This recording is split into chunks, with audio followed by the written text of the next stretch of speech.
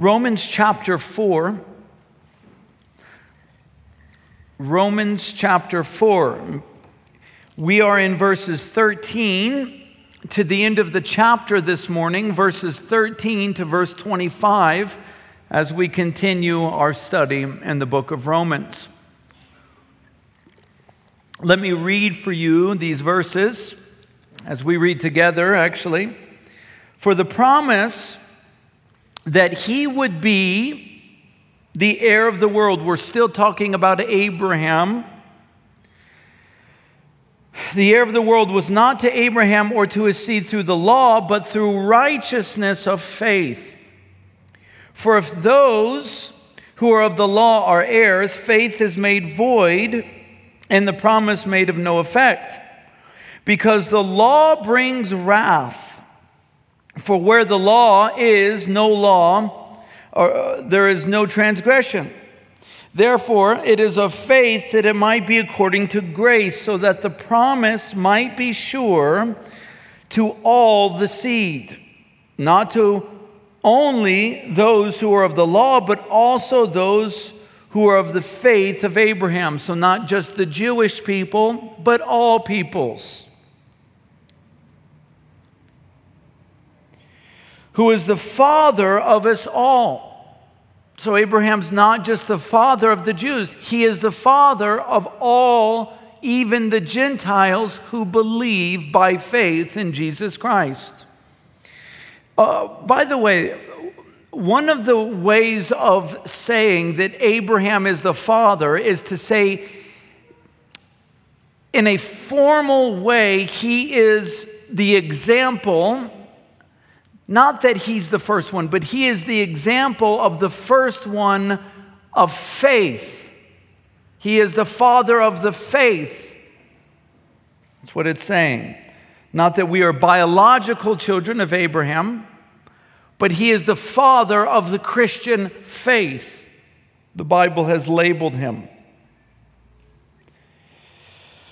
He's the father of us all, as it is written in verse 17, I have made you a father of many nations in the presence of him who believed, God, who gives life to the dead and calls those things which do not exist as though they did, who contrary to hope, in hope believed, so that he became the father of many nations.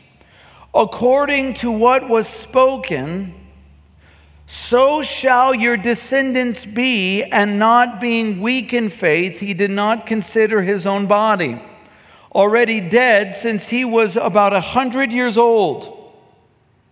And the deadness of Sarah's womb, he did not waver at the promise of God through unbelief, but was strengthened in faith, giving glory to God, and being fully convinced that what he had promised he was also able to perform, and therefore it was accounted to him for righteousness.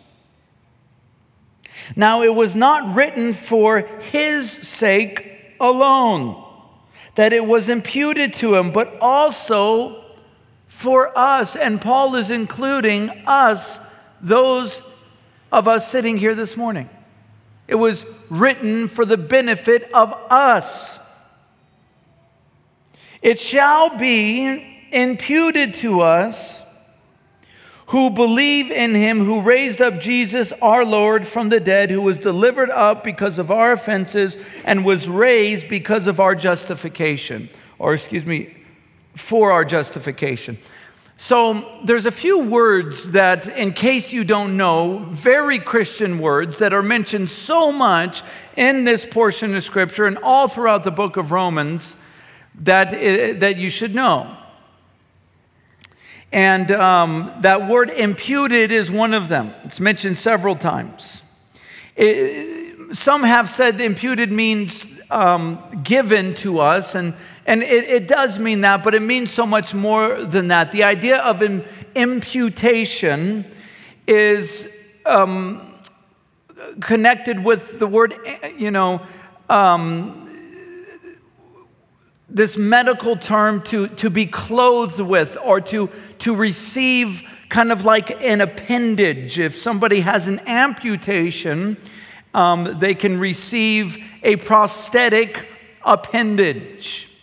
It's more than that, though, because the word imputation, or to impute, it's to be clothed, is another term that the Bible constantly uses that is connected to this term, clothed in a righteousness, to be given a robe of righteousness. Though our sins were as scarlet, they will be white as wool. We are receiving a robe of righteousness, imputed. We're being clothed with the righteousness of Jesus Christ. So that, though we are sinners and we are forgiven for those sins, we are clothed with it. And when God sees us, He does not see what we have done sinfully, but rather He sees what Christ has done sacrificially. And this is connected. You can do entire studies on this. You can get weird about it, and people who try to get so deep that they begin to speculate a lot. But this idea of nakedness comes right from the beginning of mankind, the beginning of humanity, the beginning of creation, where they were naked and not ashamed. There was no shame in their nakedness. And to the glory of God, He gave man a naked woman, and they were not ashamed. So, when they sinned, they realized they were naked, and in their attempt to cover themselves, which is this subject of the book of Romans. Really, it's the subject of the New Testament. Faith, not by works, salvation, not by works, but by grace through faith. It's just constant, redundant, repeated over and over and over again, to the point where if you don't begin to meditate on it and absorb it, it may even get annoying hearing it so much. But it is the most glorious doctrine of all. It's amazing, this free gift. And in Adam and Eve's attempts to cover themselves, it was inadequate. They took leaves and sewed them together, covered themselves, and God said, no, that won't do.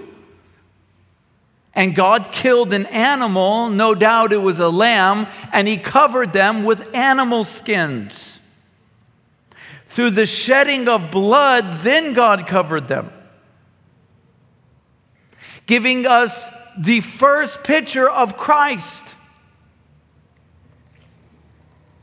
And so when He sees us completely righteous because of the robe that Christ has given us.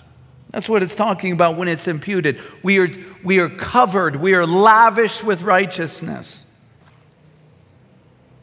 So this subject of Abraham continues. It's the hero of the Jews, though they completely misrepresented who Abraham was and what Abraham believed.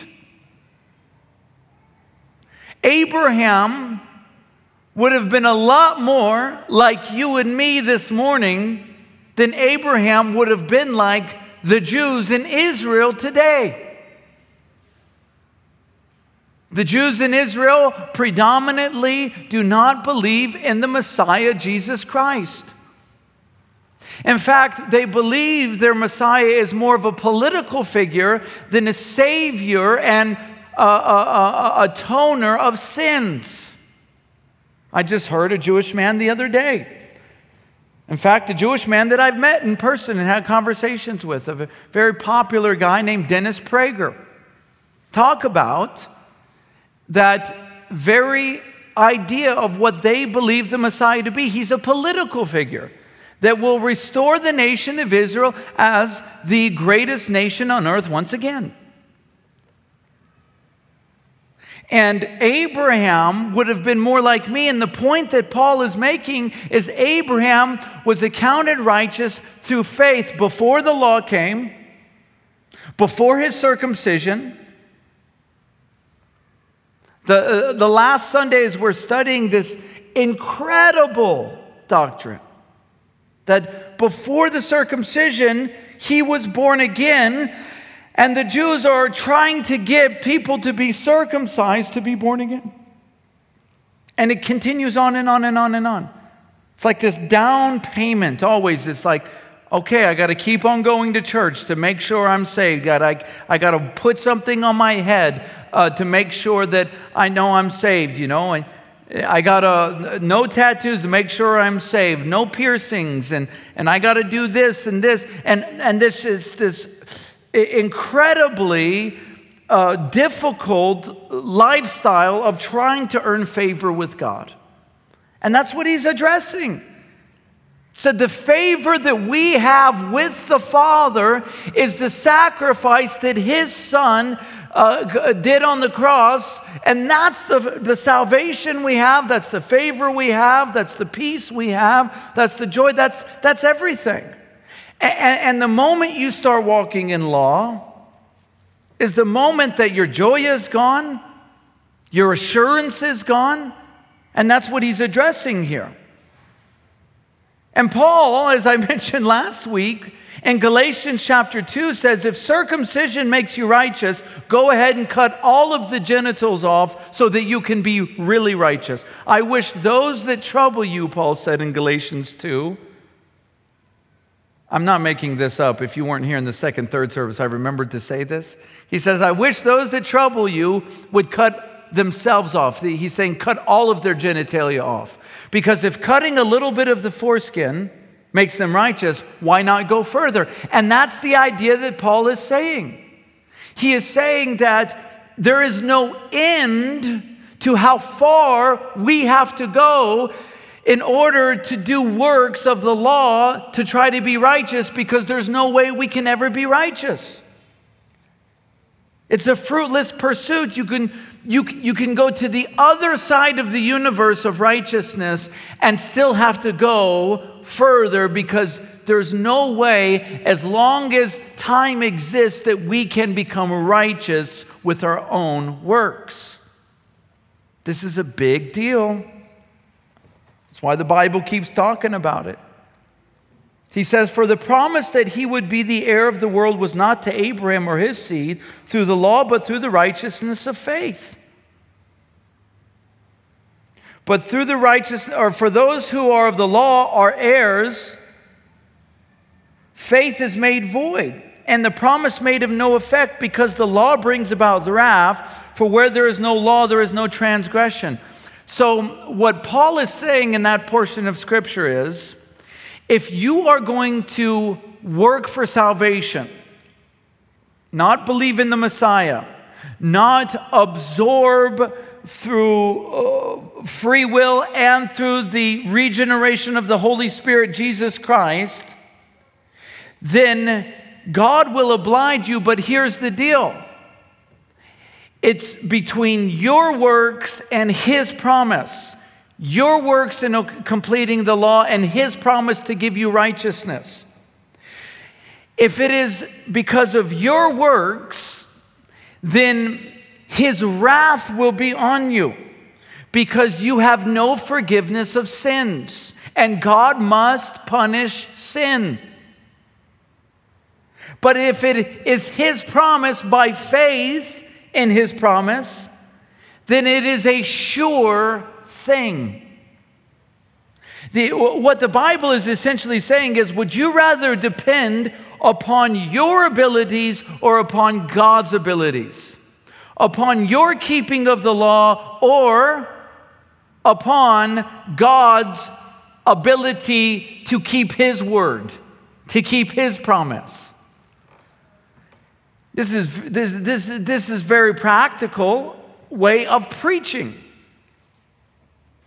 We struggle keeping ourselves filled with integrity and keeping our word.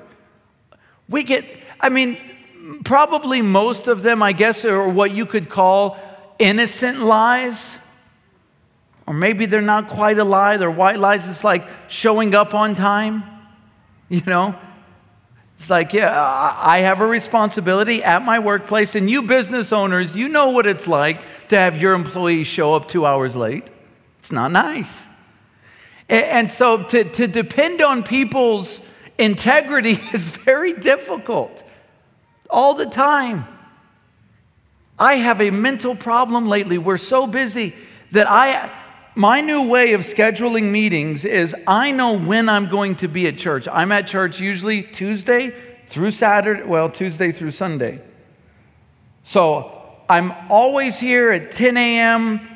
all of those days. I make sure. So I'll tell like 10 different people, I'm here 10 a.m., but because I forget the meetings I said, I'll show up I'll leave because I'm actually here at 9, but I'll leave and run an errand, come back, it's 11, and they're there waiting. That's a lack of integrity. I got to work on that. You can't depend upon me as much as you can depend upon God. I mean, my point is how much do people let us down? All the time people let us down. Even our loved ones, our wives, our husbands, brothers and sisters, mothers and fathers, especially our friends and colleagues, especially our boss who always struggles paying us on time. We get let down all the time by human beings, and God is saying, if it is up to you to keep perfect righteousness, and then you can take the best person amongst us, that person who hardly ever lets people down. They're always keeping their word. They have so much integrity. They're blessing. Even that person is guilty before God. So who is it better to depend upon? Humanity to keep their word, to make sure they're filled with perfect integrity, perfect righteousness, perfect holiness? Or is it better to walk into salvation through the promise of God by faith? God is much more dependable than we are.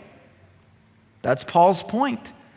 He says salvation is through the promise. And we believe in that promise, who is Jesus Christ. We believe in Jesus Christ through faith. Through faith. Man, it's so much better. So much more enjoyable, by the way. Many of you come from different churches, as do I. I come from a place that it wasn't a heretical church like so many in the world, but it was very legalistic. Very legalistic. I couldn't have a beard.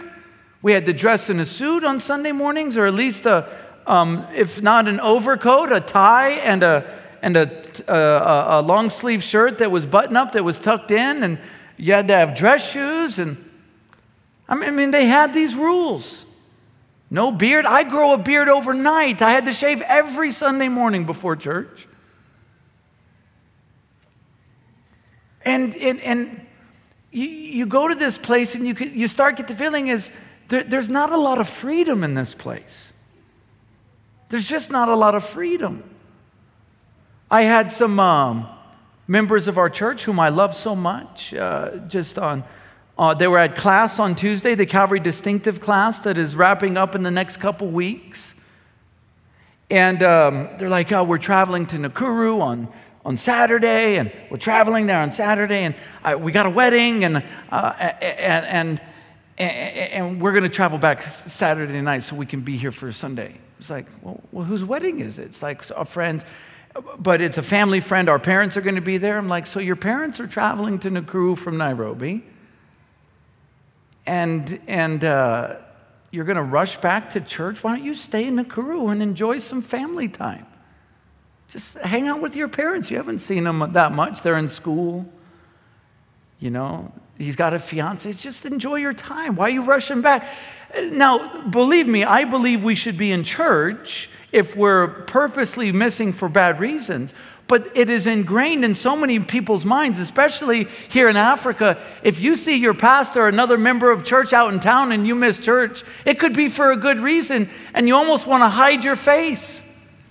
And finally they see you and they're like, Why weren't you at church on Sunday? And it's this, some of it can be playful, but it can get real legalistic really quick. And I noticed this when it still happens. I'll see somebody out in town. They're like, Pastor, I know I wasn't at church Sunday, but I just listen to me. I'm like, it's okay. What are you talking about? You don't need to tell me that unless you were at Club TMT. It's like, what is this paranoia? It's like, I wasn't at church. I know I'm probably in trouble with God. There's this legalism. I told him just enjoy. And my friend that I'm referring to, he said, man, it's ingrained in me that you got to be at your home church every Sunday morning. It's like, even if you're out of town, even if your leg is broken. I mean, listen, we need to be in church. We need to be in fellowship. But guys, don't get legalistic about it. Don't get all crazy. I mean, if you're sleeping in on Sunday morning, you're like, should I go or shouldn't I? That's wrong. But if you're out in Nairobi with your family, enjoy your family and go to a good church there. It's written all over us, this legalism. It's written all over us. And I noticed this as I began, when I was a senior pastor early on in the ministry, that you have to make people feel free as you teach. In so many ways, you need to make people feel free. The biggest way is to teach the freedom of God's word. God's word is good news to the Christian, not bad news. It's not a bunch of bad news. It's not a bunch of rules. It's like, you got to put a covering on. Is that a tattoo? Whew. Is that a third piercing on your ear? Are those men trousers? It's just crazy. It can get weird real quick, religion and churches. And the stories we tell, there was one friend of ours who's now a member of the church. She'll be here in the second service, and she's a close family friend. And she was finally leaving a Word of Faith church, a prosperity gospel church, through influence. We're sharing the gospel with her a lot. And man, when she's leaving, these people did everything. They're calling her. They're making her feel bad. All these things. And finally, when she stood firm, she's like, I'm not coming back. That's a bad message they're preaching there. And they said, okay, you don't have to come back, but make sure you send your tithes here. Make sure you keep sending your money. Boy, that's really what they care about. To so many preachers, you guys are nothing more than tithes and offerings. And I want you to know something about me and the leadership here. It's not that we want what you have. We want you as a person. We care about you. We love you as a person. We're not here to create a legalistic, paranoid, nervous Christian. We want you to feel free. And so making people feel free, the greatest way you do that is teach true doctrine. Because freedom comes through the Word of God, not legalism and paranoia and anxiety and depression. But also I noticed as a senior pastor that instead of, you can't be needy. It's like, why weren't you here Sunday? We really missed you. That I had to change my language with people because of that situation. You'd be out in town, it's like, oh, I wasn't in church. I know this is what happened. And I would be like, no, don't worry about it. It's like, man, we had a great time though. Ooh, you missed out. It's like, don't make people feel like we're so needy as Christians. I am not needy. It is a privilege for each and every one of us to be in this room today. We don't need you. And God doesn't need me. Okay, it's a privilege for us to have this church. Do you understand the great privilege God did in starting Calvary Chapel Eldoret? It's not because of me. Don't ever think Josh started Calvary Chapel Eldoret. God did. Because God knows that there are many Kenyans who love Him and who love His Word. Many. Kenya is not just filled with those people who love the prosperity gospel. Kenya is filled with Christians who love Jesus Christ, who are searching for churches that preach true doctrine. And for that reason, we need to plant more churches like this throughout Kenya. So this legalism, don't ever feel that way here. You feel free because the gospel brings freedom, not anxiety and depression. It's a mistake for pastor to put a bunch of rules of legalism on their members. It is a mistake. So, it is through the promise of God that we have faith. Verse 16, therefore it is of faith that it might be according to grace, so that the promise might be sure to all seed.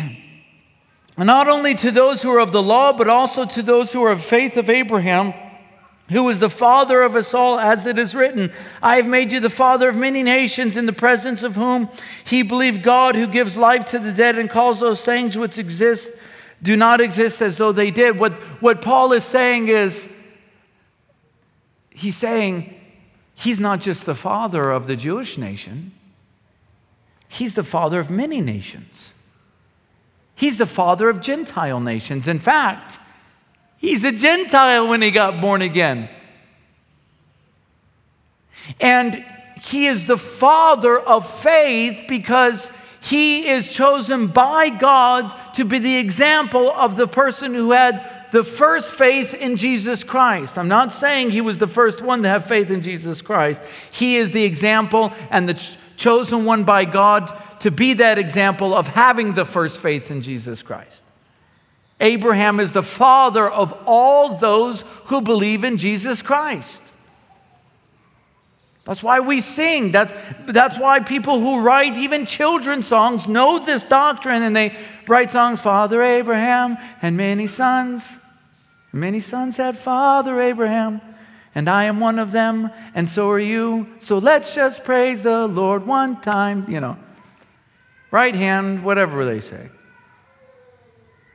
And he's the father of our faith. And when I said that Abraham was more like you and me, I meant it. He was more like you and me, eating pork. Golly, Abraham ate some bacon. You know it. Not eating bacon did not make him righteous. He ate bacon. Man, this is blowing the Jews' minds. All this doctrine that Paul is preaching, it's messing everything up about their self-made religion of legalism and prison. They were imprisoned by their doctrine, not set free. It's like, you can't eat bacon. You can't be born again if you eat bacon. If you eat pig. You can't be born again if you're not circumcised. You can't be born again if you don't do this at the temple. I mean, guys, the list goes on and on and on and on and on.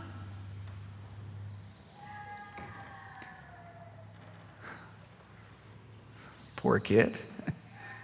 We're not torturing them, I promise. Whoever's the parent, we're not torturing them.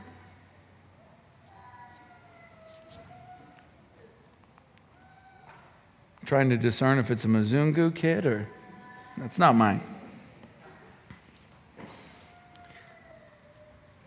Faith, not according to the works of the law, faith according to grace, the Bible says, through the promise. And it says because it's through the promise, it is sure.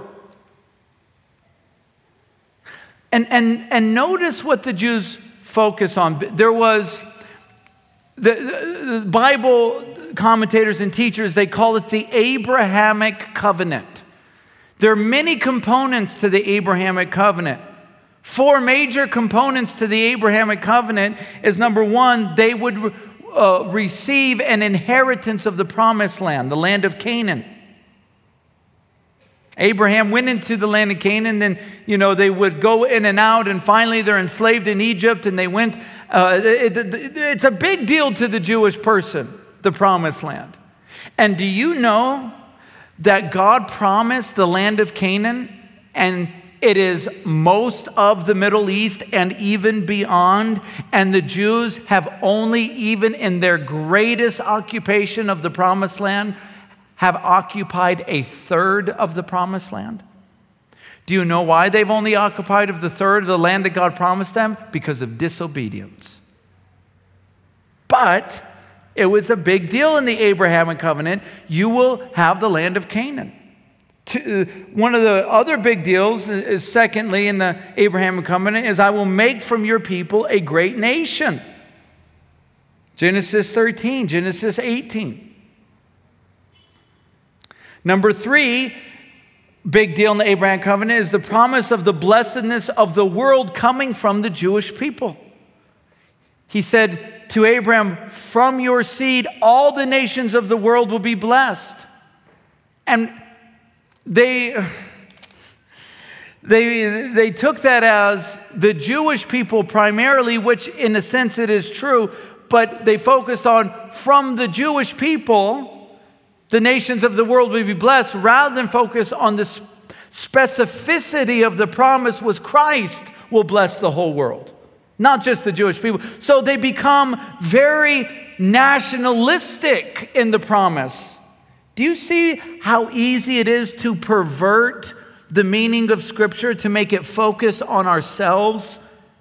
Very a narcissist. You read every single passage, it's about me. Well, this is what the Scripture means for me. You ever hear that? It's like, this is what I receive from the Scripture. It's that God loves me and I can live with my boyfriend. Really? That's what you got from that? Huh. No, the Scripture means the same thing for everyone. Now, you can personalize it as long as you personalize the truths of what it really means. And they took that, the promise of the blessedness of the whole world coming from the seed of Abraham as we're going to bless the whole world. Woo, it's us, instead of focusing on Christ. They focused on their land and the prosperity that the land could bring them more than focusing on Christ. They focused on all these things.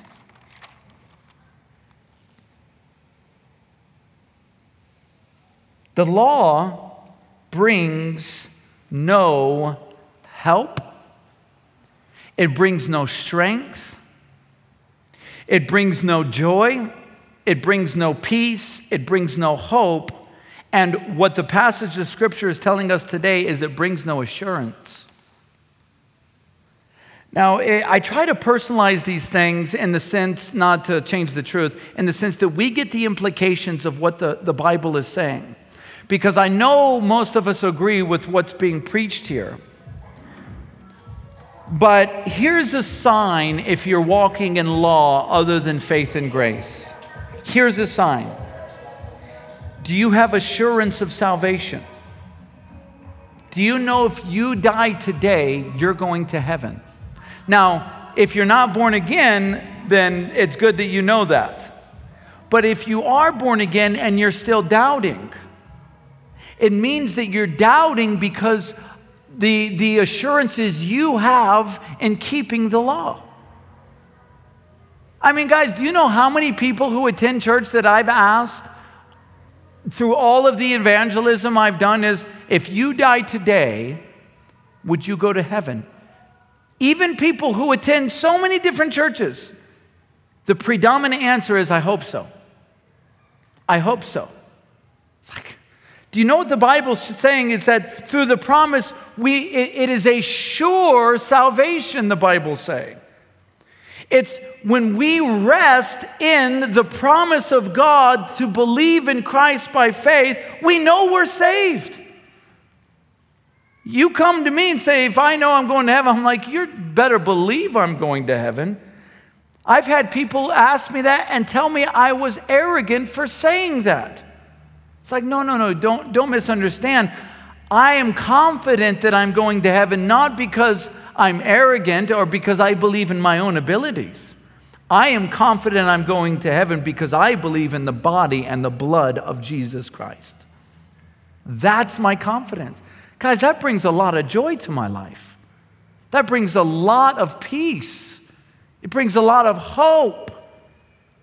The law gives no help, no strength, no joy, no peace, no hope, and no assurance. So if you're lacking any of those things, it could be that you're living a legalistic relationship with God rather than relationship based on His promise, based on His word, believing His promise, believing His word. Do you have joy? Do you have peace? Do you have strength? Good. You're resting in the assurance of His promise over the weakness of your ability to keep religion going. I got to do this. I got to do that. I got to do this. I got to do. No, when you start loving Jesus, it's not about I got to go to church. I got to give. I got to share. It's like, no, I get to talk about my Lord. What a privilege it is. There is a massive transfer. There's a big difference, guys. When going to church becomes a struggle in your soul and in your mind, you're leaving a legalistic lifestyle and you're going to backslide into sin. When going to worship God is your joy, it's because you love Him. You have assurances. Do you know what else the law does do? Very interesting statement in Romans chapter 7, verse 7 and 8. Listen to this. I'm running out of time, but I got a lot more to preach, so we'll manage something. It says in verse 7 of Romans chapter 7, what shall we say then? Is the law sin? Certainly not. On the contrary, I would not have known sin except through the law. For I would not have known covetousness unless the law said, you shall not covet. And then listen to this, verse 8. But sin, taking opportunity by the command, produced in me all manner of evil desire. Now this is a big deal. And I was studying this yesterday. It's amazing how you can read Scripture and miss so much. Now, it's important that we read because it's like food to our spiritual bodies. But it's also important we study what the Bible's teaching, even on our own. And that's why we put the emphasis on our church. I hope you guys are noticing the sign. As you walk in now into the sanctuary, a sign in the lobby is, but grow in the grace and knowledge of our Lord Jesus Christ, and be the glory both now and forever. If we're not growing in the knowledge of Christ, we're not growing in our faith. And when I studied this yesterday, I thought, oh my, the law not only gives no help, no strength, no joy, no peace, no hope, no assurance, it produces in us a desire to sin more. That's what the Bible's saying in verse 8. It's saying, not only do I know what sin is now, because the law says don't covet, now I know what coveting is, but because the law says don't covet, it produced in me all manner of evil desires. Now I want to covet because I was told not to. Now I want to have sexual immorality because I was told not to. That's how wicked our flesh is. Guys, this is so true for children. It's indicative of human beings, but it is manifested in children especially. You got your little child, they just start walking, right? And you're like, don't touch that, it's hot. And they're like, psst, hot. They immediately do what you told them not to. Why? Because you told them not to do it. That's how wicked they are. That's how wicked we are, and that's what the Bible's saying. It's like, how could I miss this? I've read Romans 7 hundreds of times. Paul is not just saying, not only does the law produce no salvation, no joy, no peace, no righteousness, no assurances, because there's no assurances in you keeping the law. That's why people always doubt their salvation. And you should not doubt your salvation if you believe in Christ. You believe in Christ, you're going to heaven, ladies and gentlemen, and He loves you. It's good news. It's good news for us. I don't have to look at my own abilities. I don't have to be condemned and feel guilty all the time of my past sins. I am forgiven, and my assurance is that He promised me salvation because of His righteousness, not because of mine. Good news. That's good news.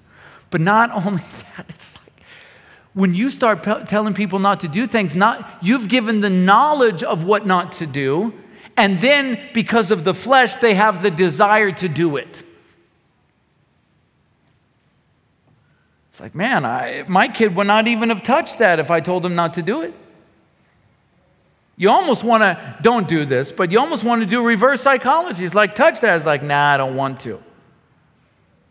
That's when Paul says, I don't do the things that my spirit wants to do, but I do the very things that is sin that is in me. It's like we have no ability to produce righteousness in the flesh. None. So Paul is saying not only does the law give no help, no strength, no peace, no joy, no assurances, it produces in us even more evil desires, all manner of evil desires. Guys, that's why. I mean, I could go on preaching. I'm out of time. I will go on preaching next Sunday.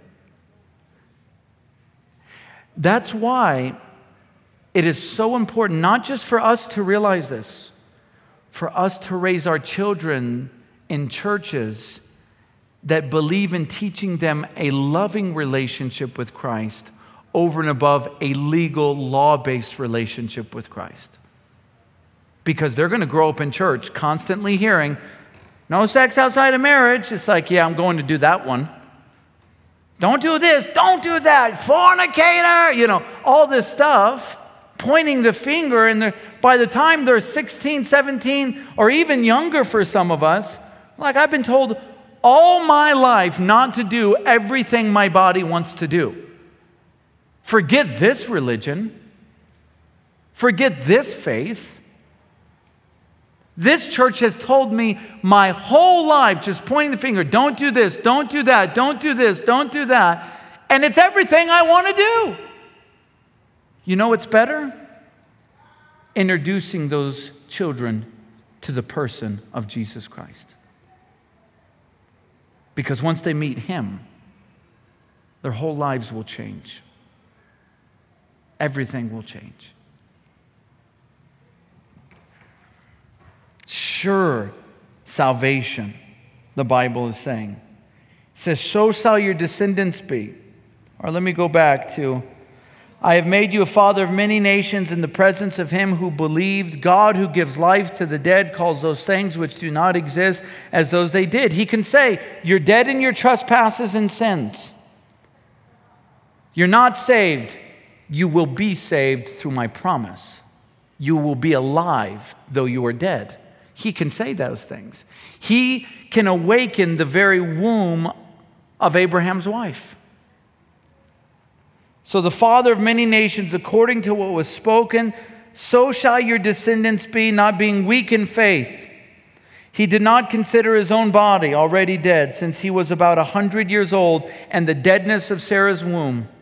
He did not waver at the promise of God through unbelief, but was strengthened in faith, giving glory to God, and being fully convinced that what He had promised He was also able to perform, and therefore it was accounted to him for righteousness. Now it was not written for his sake alone, but it was imputed to him. It was given to him. And listen, church.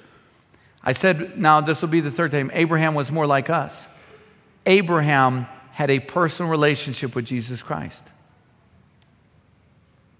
How do we know this? I'm not speculating. John chapter 8. He said to the religious leaders who did not know Jesus Christ, He said, Abraham rejoiced to see my day. And they said to Jesus, you're not even 50 years old and you have seen Abraham? He said, I tell you the truth, before Abraham was, I am. In other words, not only did I know Abraham, Abraham knows me, and he rejoiced to see the day that I told him about. A day of providing a sacrifice. You don't got to provide your own son. I will provide myself. A day of the Messiah, but not only that, I was the one who told him that. I was the one who made promises to him. I was the one who gave him righteousness. And they took up stones to kill him in John chapter 8. That's what they did. But remember this. Remember this. If you're struggling with strength, with joy, with peace, with assurance, it could be that you have lived a legalistic lifestyle with Jesus Christ. You just want favor from him based on what you do rather than receiving the favor from him based on what he's done. Rest in the sacrifice of Christ and take rest in the person of Christ. He loves you. You don't got to be Billy Graham for him to love you more. He loves you fully, as much as anything or anyone could ever love you right now. And you have assurance of salvation as you put your faith in him. Let me pray as we end this service. Lord, we thank you for your word. We thank you for your grace. We thank you that by faith we can receive grace and come into an assurance of salvation. I pray your blessing upon this congregation as they depart in fellowship now. In Jesus' name, amen.